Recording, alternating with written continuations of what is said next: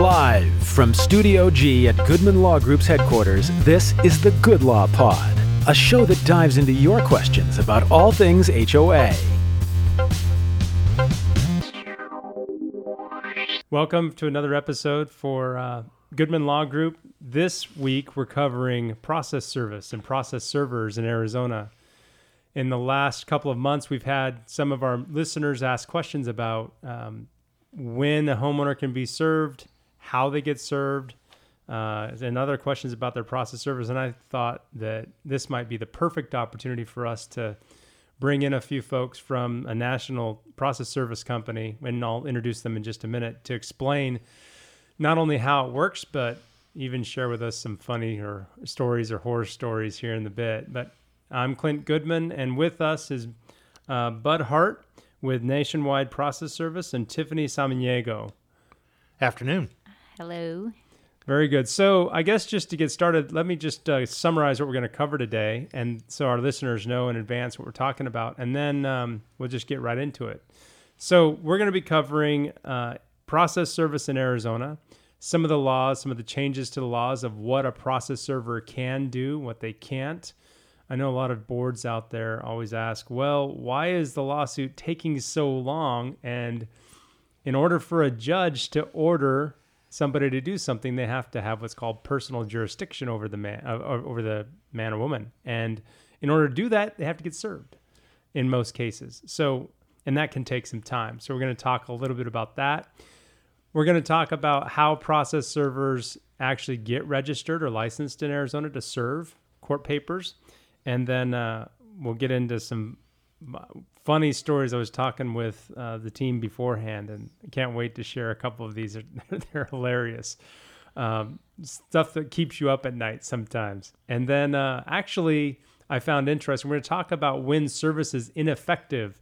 That might actually be something good to keep in mind, especially if you have a photo radar ticket out there and end up not getting served correctly, and what you can do to fight that. So without any further ado, would you guys mind introducing yourselves to the listeners?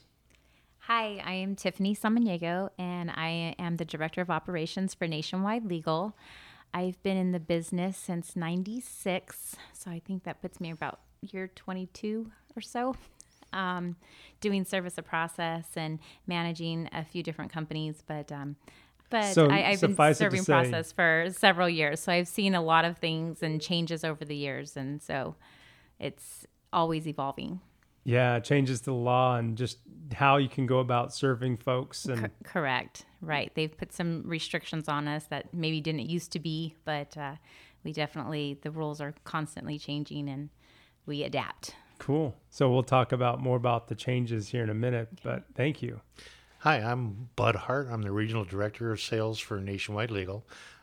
Tiffany and I are a team here in Arizona. We've been working together since 2013, and I've moved from San Diego in 2005, started in the business in 1997, flying aerial surveillance for a friend of mine in California. We were doing private investigations, work comp, and he asked me to fly some surveillance on a couple of cases. And I ended up, one thing led to another. I went to work for the company, started calling on clients. I moved to Arizona in 2005, started Nationwide, and we've just grown from there. It's been a fun road. I have the best job in the world. I get to talk to like your staff, Clint, the paralegal secretaries, attorneys. It's always something new every single day. It's a different challenge. Yeah, it's the same paperwork. We're going to see the same people. We're doing the same thing, but it's a different twist every single day. You go out to serve documents, and you have to personally serve. It's personal service. And for the listeners, what does that mean? Because to you and I, we know exactly what it means, because it's a legal term, but what does personal service actually mean? Tiffany's required to show up for court. I have to, as a process server, hand her or serve her the documents. She has to be personally served the documents. In some cases, you can give them to a relative or a party that lives at the structure that identifies themselves, yeah, I live here, and it's called subservice. This is, you must serve them personally. So personal, Eyeball to eyeball. here you go. You've been served. It can be through a windshield. It can be through a screen door. You can, as long as you can identify the person. And this is where Tiffany really, this is her portion of the operation, making sure that our servers are compliant with the statutes and that everything is being done properly. So this is how we kind of team up. I work the side of the street that you're on, making sure that we get the customers and we can maintain customer service. And then Tiffany makes sure that all the work is really done. Yeah, done and done right. Right. So you over compliance, you oversee to make sure that there's valid process service. So tell us then, what are the main requirements in Arizona for you to have effective service? Well, there are personal service like Bud mentioned. So that means that we do have to serve someone personally in face-to-face. There are different kinds of service. We can do substitute service. So each service depends, we determine how we serve that person based on the documents themselves. So if there's orders to show cause or for people to appear regarding contempt, then those items have to be personally served. If there's something that the individual needs to testify for, they're usually personal service. So we can't leave them with just anyone at the residence. If you're attempting to subserve something, summons and complaints, there's just several different documents that you can subserve, then that means that we can usually leave it with anybody at the residence that's of suitable age and discretion, that's also residing therein once the residency has been verified. So let me give you an example. Mm-hmm. I can neither confirm nor deny I got a photo radar ticket about 6 months ago. Okay. But if I did, and you get it in the mail, they send it via mail first. Correct. And if you ignore it, then they send out a process server. Right. Because you have to be personally served. Well, I wasn't home. My teenage son was. Assuming this is an example, right? Can a process server serve your kids? Technically, yes. Especially on photo radars, you can subserve a photo radar ticket at a residence. The law in Arizona doesn't give a specific year of age that someone has to be to accept service. It is very vague and it says of suitable age and discretion. So what we tell our process servers is if an 8-year-old answers the door, don't serve an 8-year-old. But if there's a 13 or a 14-year-old child that's watching siblings or that's home alone, we figured if the parent will allow them to stay home by themselves and they are mature enough to take a piece of paper and put it on the kitchen table for the parent when they get home. So that's we use our discretion.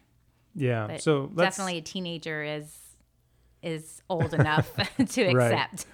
Right. It's obviously I took care of it at that point. Right. Assuming I did. Assuming that we were served. Because I know that suitable age is subjective. Right.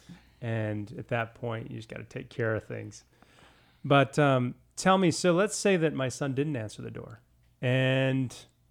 Or let's say I was just leaving and I was backing out of my driveway and I see this process server coming up and I know I'm going to get served with that dang photo radar ticket. Well, then you have to gun it so they can't catch you.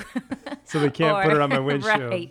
Right. Or if you happen to be going... And run them over too, right? That's one of the horror stories that'll come up. But if they see you and they're talking to you and you roll your window down and you say, hey, are you this person? And you say yes, but you don't want it. At that point, the process server can slap that underneath the windshield wipers and call it out that you've been served. And whether you stop and get the documents or they fly off the window as you drive down the street, that's still considered service. And we will type it up as such. Sure. And file it with the court. It's on the defendant at that point. Right. What they do with the papers. I could be personally served at my house and toss them in the shredder, but that doesn't mean that I wasn't served. Correct. Right. Yeah. Process servers are officers of the court. I mean, once they're licensed, they actually carry weight of the court. So it's the judge has asked them to go out and have these people appear. So when you are doing things to process servers, you're playing with fire. I mean, when you start pointing cars at them and doing those things, they are still officers of the court. And our people identify themselves. I'm an officer of the court. I'm here to serve you documents. You know, when you start pulling guns on these guys and doing silly things like that, it gets real intense real quick. They can go to jail, in fact, for doing that, right? Yes, Right. absolutely. Have you seen that happen? We've seen people press charges against people that we've been served, that we have served or attempted to serve. You press charges as a company on them, or the process server individually? The process server individually will press charges against, if they've been assaulted. We've had a few people will come out and someone's upset because they left the papers and throw something at them and, cut their leg or hit them in the back of the head, whatever it might be. At that point, then they get police involved.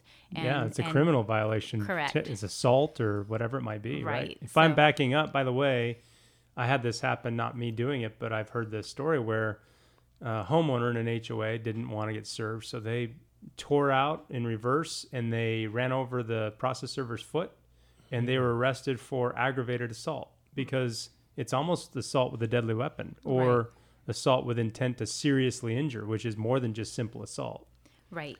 So if we have to get police involved, then we do at that point if we feel that we're in harm. So. Okay. And being in harm, it's just we don't want to put our people in that situation at all, ever.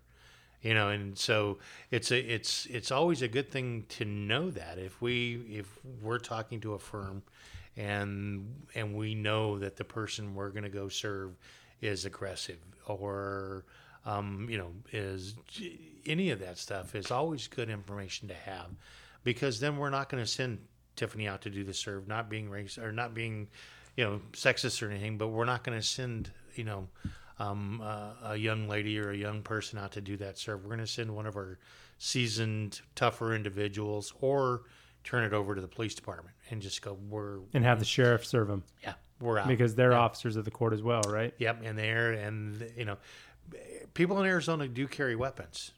It's still when you get out of Phoenix or outside of Tucson, it's still wild, wild west. You need to pay attention to your surroundings.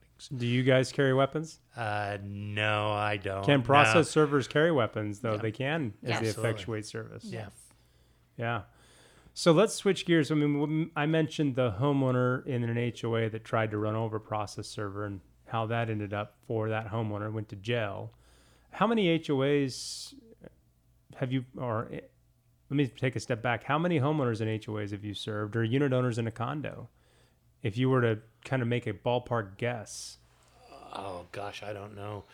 We have several firms that do HOA, and we've served communities at a time. We'll have documents. They'll be changing a rule or something, and we'll go out and actually serve an entire community. We have one that we're pulling license plates for. They have parking problem, so the firm will give us a list of license plates. We have in-house private investigations where we will run the license plate, identify who that belongs to, and they will either knock on the door or run a violation from the HOA. We're giving the client information, helping the HOA with their parking issues. Sure. In fact, we've used you for that as well. I mean, that's kind of it's dramatic. I mean, it's a step you take towards the end of your rope, obviously, but if you can't get any movement from the unit owners and tenants and everyone else there in a condo with a small parking lot, then sometimes that's what you have to do, right? And when people are evading service, as far you wanted to know about HOAs and what the boards can do to help us. If they know, you need to give us proper information. We need the correct address. We need the correct, occupants, who the owner is. Are we sure they're not using it as a rental property? They use it as their primary residence. All that information, because we can go out and do our standard attempts and knock on the door and do an early, a morning, noon, and night, and then do an odd attempt, and then give you an affidavit of non-service to where you can go to the judge and go, I need a motion for alternative service, and then we can go back and post it. That's where you'll see documents taped to a door. Sure. Yeah, and once we've exhausted our abilities, making sure that that is the residence, that they do live there, by pulling a DMV or doing something like that, then we give you that information that we've done our attempts of service and nobody's making themselves available. So you can actually then get the motion for alternative service, and we'll go tape it to the door, take pictures, and give you that. Sure. Yeah. That happens all the time, right? Yep. So you mentioned making sure we give you proper information or accurate information. What happens if the board doesn't have it and the law firm doesn't have any idea? What do you do on your end to locate people? Well, if our process serve is out there, obviously we have a starting point. So we would usually goes out to the residence. We start there. And if at that point we've been there, we can't make contact, then we'll typically talk to neighbors and try to get more information. Is the house being rented? Is it vacant? How long did you know, if someone says, oh, I just saw them, they moved out, there was a U-Haul truck, we haven't seen them back. So a lot of the information that we can gather is from the neighbors just by knocking on doors and trying to get some more information out from them. So let's say that the neighbors confirm it's vacant, and you know it's vacant because it looks like a bank foreclosure. What do you do next? At that point, we offer skip trace services if anyone's interested in trying to locate a new address for them. So we do that sort of stuff with our in-house investigator, and we see what we come up with. We can also pull MVD photos if they're licensed. Typically, if you move, you have to change your license within 10 days, I believe, in the state of Arizona. So if they've moved hopefully 10 days or more and they follow the rule, then we could possibly get a new address with the MVD. Another option is with the USPS, the post office. We can always do a request for forwarding information. So we can submit those to the post office, and then they will provide us with any new forwarding information that they leave. Typically, people will forward their mail. So we'll get something back from there.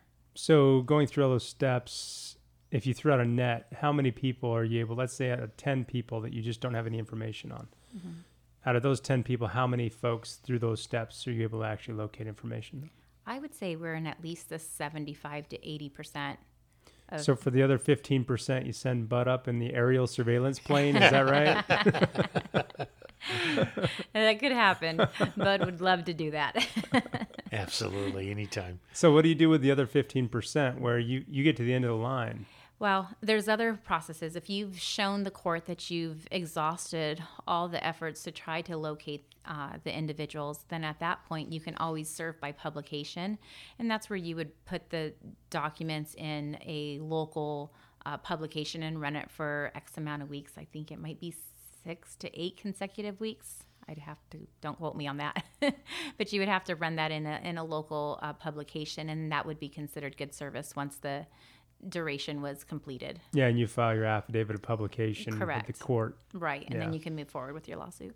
Okay, very good. So we talked about some funny stories or horror stories. I think Bud has funnier stories than I do. There's always one that comes to mind. Like I worked in California with a gentleman, remain nameless, but we were a team. We had a lot of fun. He was a ex-Santa Ana Police Department, licensed private investigator, process server, and we always got the difficult stuff. We were in LA trying to serve a doctor, and he worked downtown Century City, so there were 2 buildings side by side. His office was in one. He would park in a garage next door, go up like 15 stories, and then take the crossover into the building. We chased this guy for 3 weeks trying to get him. We would wait for lunch. We would get there early. It was just crazy. Now, at the time, I wasn't licensed in California, but Scott was. So I had a Suburban that was lifted and had just all kinds of big music in it. The doctor lived in Brentwood. So we went about 3 o'clock in the morning, and I pulled up in the doctor's driveway, and Scott was throwing empty beer cans out on the driveway of this doctor's home. He comes running out with a baseball bat, and Scott jumped out and went, "You've been served." He forgot. He didn't even think. It was just a reaction. I mean, we're both laughing our behinds off. It's like, and we did the look on the expression on his face when he realized he had been served was priceless. It really was. So that was how many years ago? That was 1990 something, 99. Can you still today throw beer cans on somebody's roof and to get them served? The answer is no, Bud. The answer is no. Because things have changed significantly since the 80s and 70s, 80s, and 90s, right? For sure. I mean, why? Why did the requirements for process service change so drastically? I think it's to protect the process server as well as the individual. We laugh that Bud threw beer cans, in someone's yard, but that's still like now there's still rules that we have to follow as process servers. We are licensed by the court and we are officers of the court is what our license says on it, but we still have to abide by the rules and the laws. Well, let me give you an example. So I used to be a police officer for Mesa Police Department before I went to law school.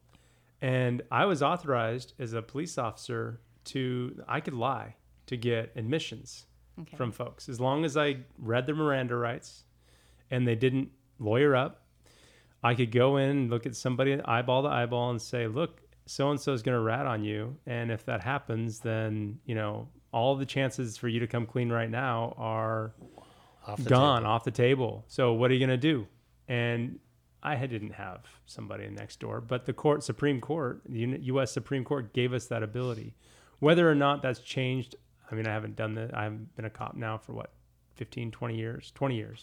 But I don't know. I haven't kept up with it, but bottom line is that the way what we were authorized to say and do back then may still be true today. I don't know, but certainly with process servers, you can't lie to effectuate service, right? Or can you? Well, lie is a strong word. Can you go to a house and say, your neighbor told me that this is you? And they're saying, no, I don't live there. I don't live there. And the neighbor has verified that person's there. Or you have a feeling as a process server. Most of us veterans, they know. You can tell when you're being lied to or when they're trying to avoid. So typically you can kind of say, I know that this is you. We'll ask them and they'll deny, no, it's not me. Well, most of the time, if my next line is when I'm serving, if you can prove with your identification, a photo ID, that it's not you, then I'll walk away. But if you otherwise, you're going to be considered served. Most of the time, the people say, just give it to me. All of a sudden it turns to be them. So you can, even if you don't have that information or you can word things just like how you said, even if there's nobody next door that's going to rat them out. If you can convince them that it's them. Even though no one's told you. Even no one's told us that it's typically them. Now, what we can't do is we can't go up back in the olden days. I guess a lot of people everyone thinks still sometimes, you hear process servers like dress up as the mailman and knock on the door or take them flowers. And we can't do those sorts of things. Why not? The law permits us from pretending to be something that we are not. So we cannot misrepresent ourselves. You can't come up with a fake Publishers Clearinghouse check with balloons, huh? That would be considered misrepresenting ourselves. So unfortunately, we can't do those things anymore. There's there's things that you can do. I had an older woman that took me in and she showed me a lot of things that she used to do and tricks to the trade. And she used to tell me that she wouldn't misrepresent herself, but she would take a dog leash and she would shake it and, walk up and down a couple of houses and say, Fluffy, Fluffy, and looking for her dog and knocking on the doors. And she says, she looked like a little helpless old, woman looking for her dog. And she would purposely start about 3 to 4 houses down. So if someone was looking, they just think they're the next house. She wouldn't start at the house that she wanted to be served at. And she would shake that, that leash and call out for her dog. And, someone always wanted to help a little old lady. And they would open the doors to her. She wasn't threatening. Everyone wants, to help a little puppy. And so, even that, technically, there is no Fluffy, but it's But still she's not a not- misrepresentation. But she's not misrepresenting herself. She's not saying that she's works for, Amazon delivery service or UPS or the post office. So it's a different kind of trickery, but without misrepresenting yourself. So that would be a good serve if she's looking for Fluffy, her imaginary dog, and the homeowner that's needs to be served walks out the door Looking for the dog. and she says, "Hi, you've been served. Right. Bye." Right. That's a valid serve then, from That what you're is saying. that is a valid service. Yes. That's fun. Absolutely. And those kind of things you can do. Today, especially one of the biggest tools that's come into play is social media. Okay, we all have social media. We all put ourselves out there on it. And if you or your staff has that information and we're trying to serve somebody and we know they have a page, an Insta, a tweet, whatever, that information is given to us. Our servers carry tablets. We can actually print out a picture of them and put it with the serve. We know it's you, okay? You're 6'7", you've got red hair and a blue star tattoo on your forehead. You're served, And the picture, we got you. Yeah. Social media is a big tool right now. It really is. Good. Yeah, you're right. It is a big tool, not only for you guys, but everyone. I mean, for me as an employer hiring, I can go online and check somebody's social media out to know if they're the type make a good fit for us. Right. So let's just say I show up, I'm a process server, I show up and I misrepresent myself. I'm a UPS, I misrepresent myself as a UPS delivery man or, the Publishers Clearinghouse, you name it. And I then serve them and file my affidavit of service. What can happen then? At that point, the person that you served can file a complaint against the process server's license.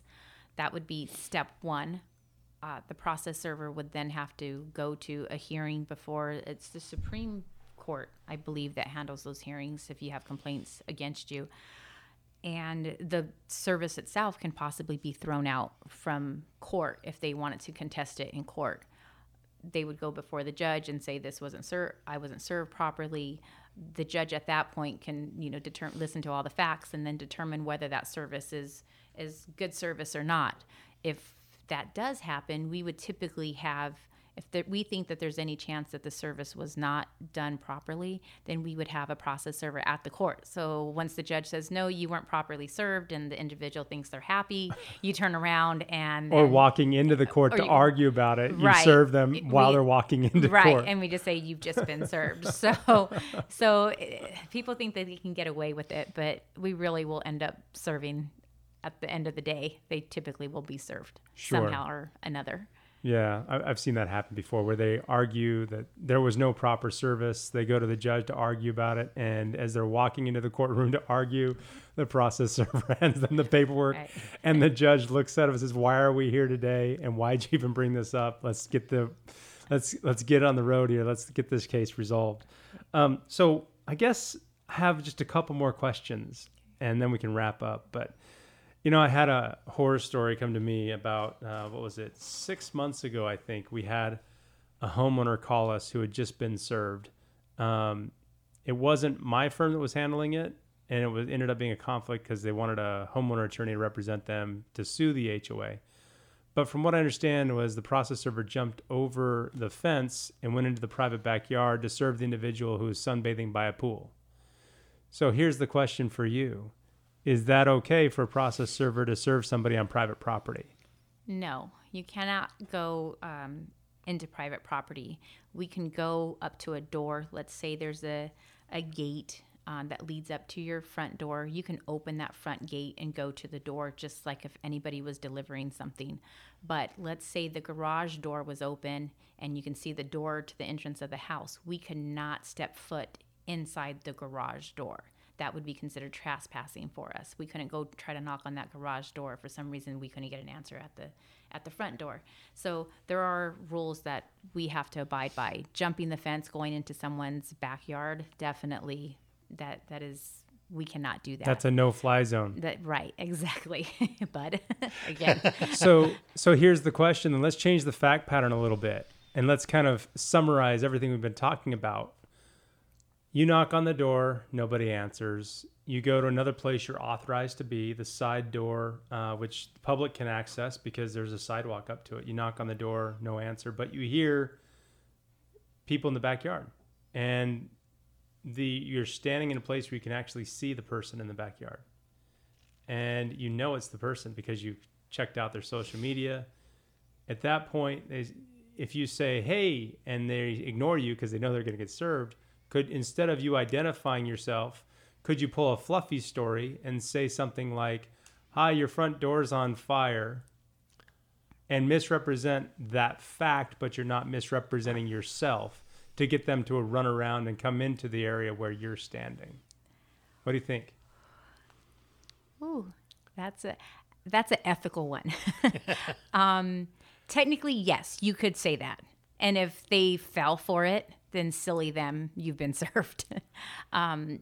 So yes, technically, I guess you could say that. If someone was going to fall for it, then they deserve to be served. Because it sounds to me like that's a lot like Fluffy, the imaginary dog scenario. Right. If they're in the backyard and you can see them and they're looking directly at you but refuse to talk to them. They've been served anyways. They have been served. At that point, you can see them in the backyard through the fence, the chain link fence or whatever it might be, and you know that it's them.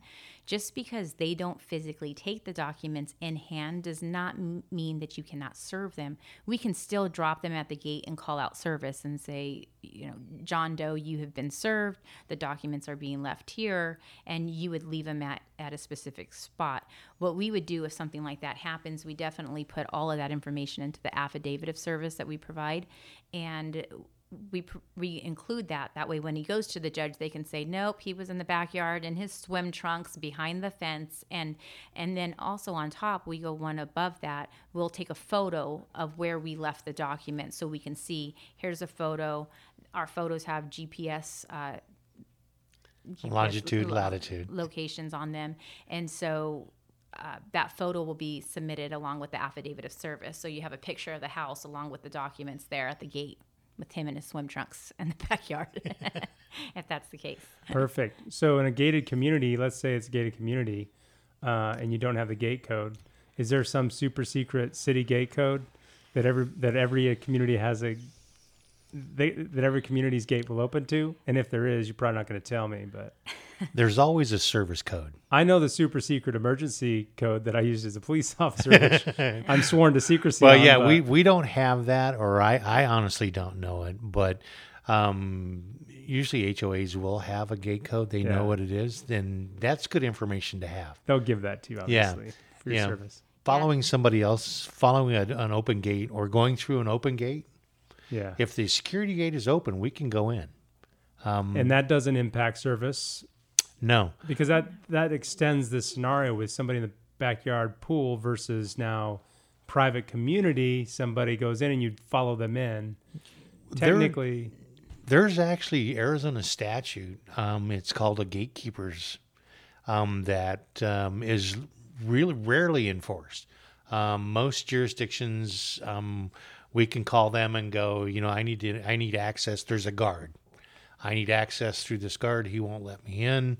You can actually serve the guard and or have the local jurisdiction escort you through the gate to the property. There is an actual local jurisdiction is the police department. Yeah, there is an actual statute that'll get us through the gate, but most jurisdictions won't enforce that statute. They're like, no, you need to do something different. We're not going to get involved. So it's there. It's little known and rarely enforced, but getting through gated communities or a guarded community, there is one on the books. I would imagine for your work with HOA law firms, though, it's not that big of a deal because we just give you the code. It's when they live in another community, gated community, and you're serving them on their property they own and in an adjoining HOA or whatever it might be. You can always, as a server, pull your vehicle up to the gate that they would ingress or egress or in and out of. And if you sit there for a while and they can't get out, they're usually going to call the local police department and go, there's somebody blocking my gate. Well, at that point, they would come to the gate and you can serve them Yeah, it's smart. you park in front of the gate. That's how they get in and out. Eventually, they've got to come up for air. That's smart. It's like serving somebody scuba diving. Guess what? Yeah. You're barricading. Yeah, I'm gonna get you. You're coming to the door eventually. Yeah. So, All right. Well, very good. Thank you so much for joining me today. I think this was a great conversation. We got a lot of stuff accomplished today. A lot of questions that my listeners have were answered today. So thank you so very much. absolute pleasure. Thank you for having us. Okay. Bye-bye. Bye. Bye.